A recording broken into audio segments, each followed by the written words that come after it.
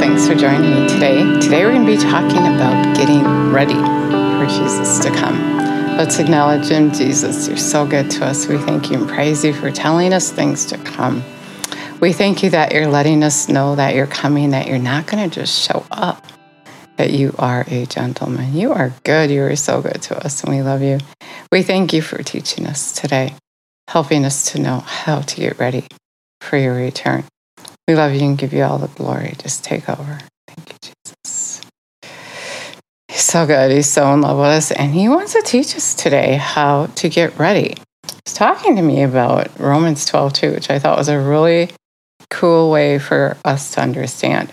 Do not be conformed to this world, fashioned after, adapted to its superficial customs, but be transformed, be changed by the entire renewal of your mind, by its new ideals and its new attitude, so that you may prove for yourself what is the good and acceptable and perfect will of God, in the thing which is good and acceptable and perfect in His sight for you. This is really so good, and there's so much in it. But what He's saying today to us is we've taken so much time to conform to this world. And if we don't get ready to go, then what's going to happen is when He comes, if we're not prepared, if we haven't started disconnecting from the world and being conformed to it, when He comes, it's going to be like a thief for us, for those who aren't ready, because you're going to feel like He's taken everything from you, like He's taking your life from you. If things here are so important, then you're going to feel like, it's so important to you, then you're going to feel like He's taking it from you. And it's either going with Him or going to hell. And so it's going to seem even worse, because if you're not ready to go, if you have gods before God, which is what it is if you're stuck to something, He's done so much good in my life. He's taken all my little gods away. I think all. If there's more, He'll let me know. But He wants to do that. He wants to take those things you feel like the enemy's lying to you and saying God is taking away from you. He's helping you to disconnect from that so that He's first. Because if He's not first, you have a God before God, and you're going to be hanging on to that thing. That thing you're hanging on to, this lifestyle that's so important to you, is going to keep you from entering into the kingdom of heaven. You can't serve God in something else.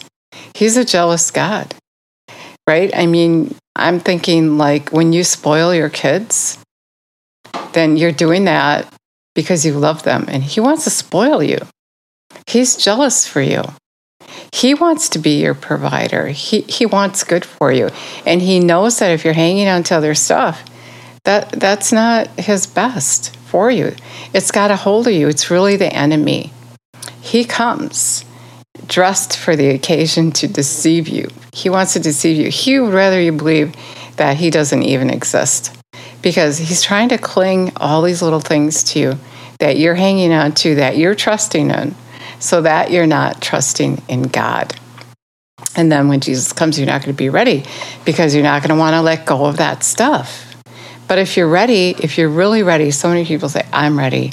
I'm so ready for Him.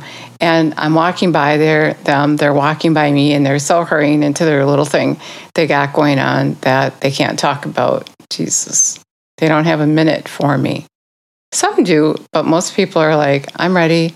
Leave me alone. I'm doing this right now. And when Jesus comes out, so it's going to be like, you're going to be like, I'm not ready. I want to finish this, or I'm flying this kite, or whatever it is. Oh, a drone. I ran into someone, and they're so busy flying their drone. They're just like, just leave me alone right now. When Jesus comes, are you going to be like, just leave me alone right now? You know, of course, when He comes, it's going to be worse. So everything's going to be just like falling apart, and you're just going to know that it's too late for you. But that's what He's saying, that we're too busy. We're so caught up in things. We have things before Him that we really don't want to let go of. And you're not going to know that unless He shows you that. You need to get on your knees and find out. And you're not going to know that if you don't get on your knees until that day. You know, when I thought He was so hard on me and asking me to give up so many things. And I'm like, okay, but, you know, all right, you're my God. I'm not going to have anything before you. And I understand now why he was doing that, because when he comes, I can't be addicted to anything. I can't have to have something before him. It's so funny. I just heard someone say today that they love ice cream. And it's okay to like something, but I've learned not to even say that, because then you're thinking that you love this thing that you can't love it first before God, because then it has a hold on you. And so I guess what I'm thinking is, then for a while there, actually, when it happened for me, when I said, I love coffee, God asked me to give it up for 3 days. I'm like, okay, well, all right.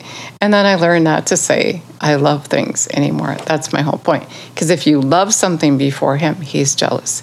He wants to be number one because he has the best care for you. And he's going to take you through testings. You know, these are like testings when he asks you to give something up, so that you know where you're at, so that when he comes, it's not going to be like a thief for you. You want to be ready when he comes, and he wants you to be ready when he comes. And so he wants you to start exiting yourself already. Start just unconforming to the world, and start hanging out with him, and start doing things his way. Start living in heaven on the earth right here and right now, so that when he does come, you are ready. Hey, I'm working on a book, and I'm giving you little tidbits here and there of the revelation knowledge that he's given me to start getting ready. I mean, who would have known without him telling us the very things that we really need to focus on, so that when he comes, we're ready.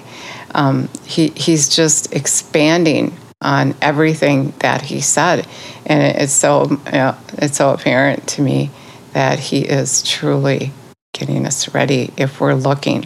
So don't be that prideful person that saying, I'm ready, I've been waiting forever. There's so much more to it than that, and you're not going to know that unless you get on your knees, unless you just start looking to him and looking for answers.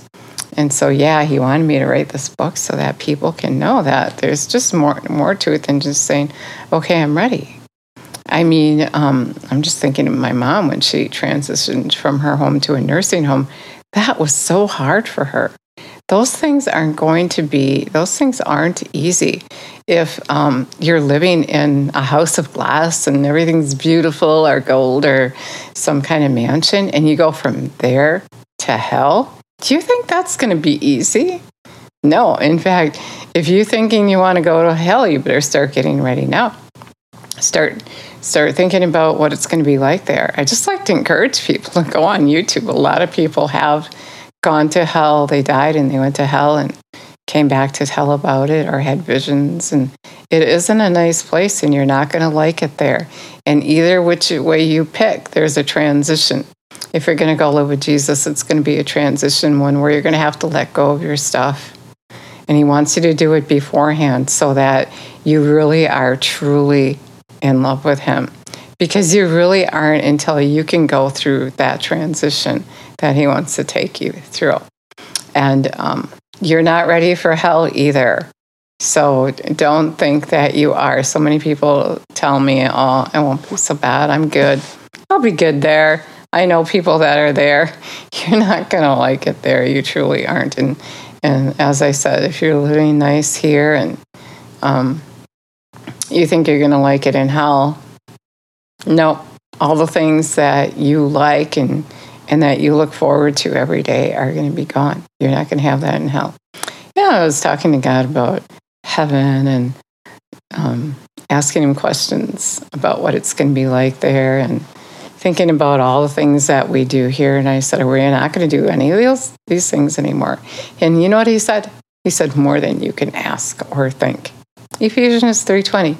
He has more for you than you can even ask or think. Heaven is going to be more for you than you can even ask or think. So he's not asking you to give things up. He's asking you to put them aside for something better. He is jealous for you. Do you know that song? He's jealous for you. He loves you so much. And so all he's doing is taking the poison when he asks you to give something up. He's taking away the poison. And if you won't let it go, it's your God, and you want it, and you're going to get it in hell. What a message. God is so good. He's so in love with us. He never asked Jesus to come and live on the inside of you. If you want to commit to him and live in heaven with him when you leave here, if you want to not go to hell, if you don't want to even die, there is no second death. I mean, you leave your body and then you go to be with Jesus. When you're ready, you got to get ready. And so I feel him prompting me to tell you about my mom. She had to get ready. She was saying, take me, I want to get out of here. I want to get out of here.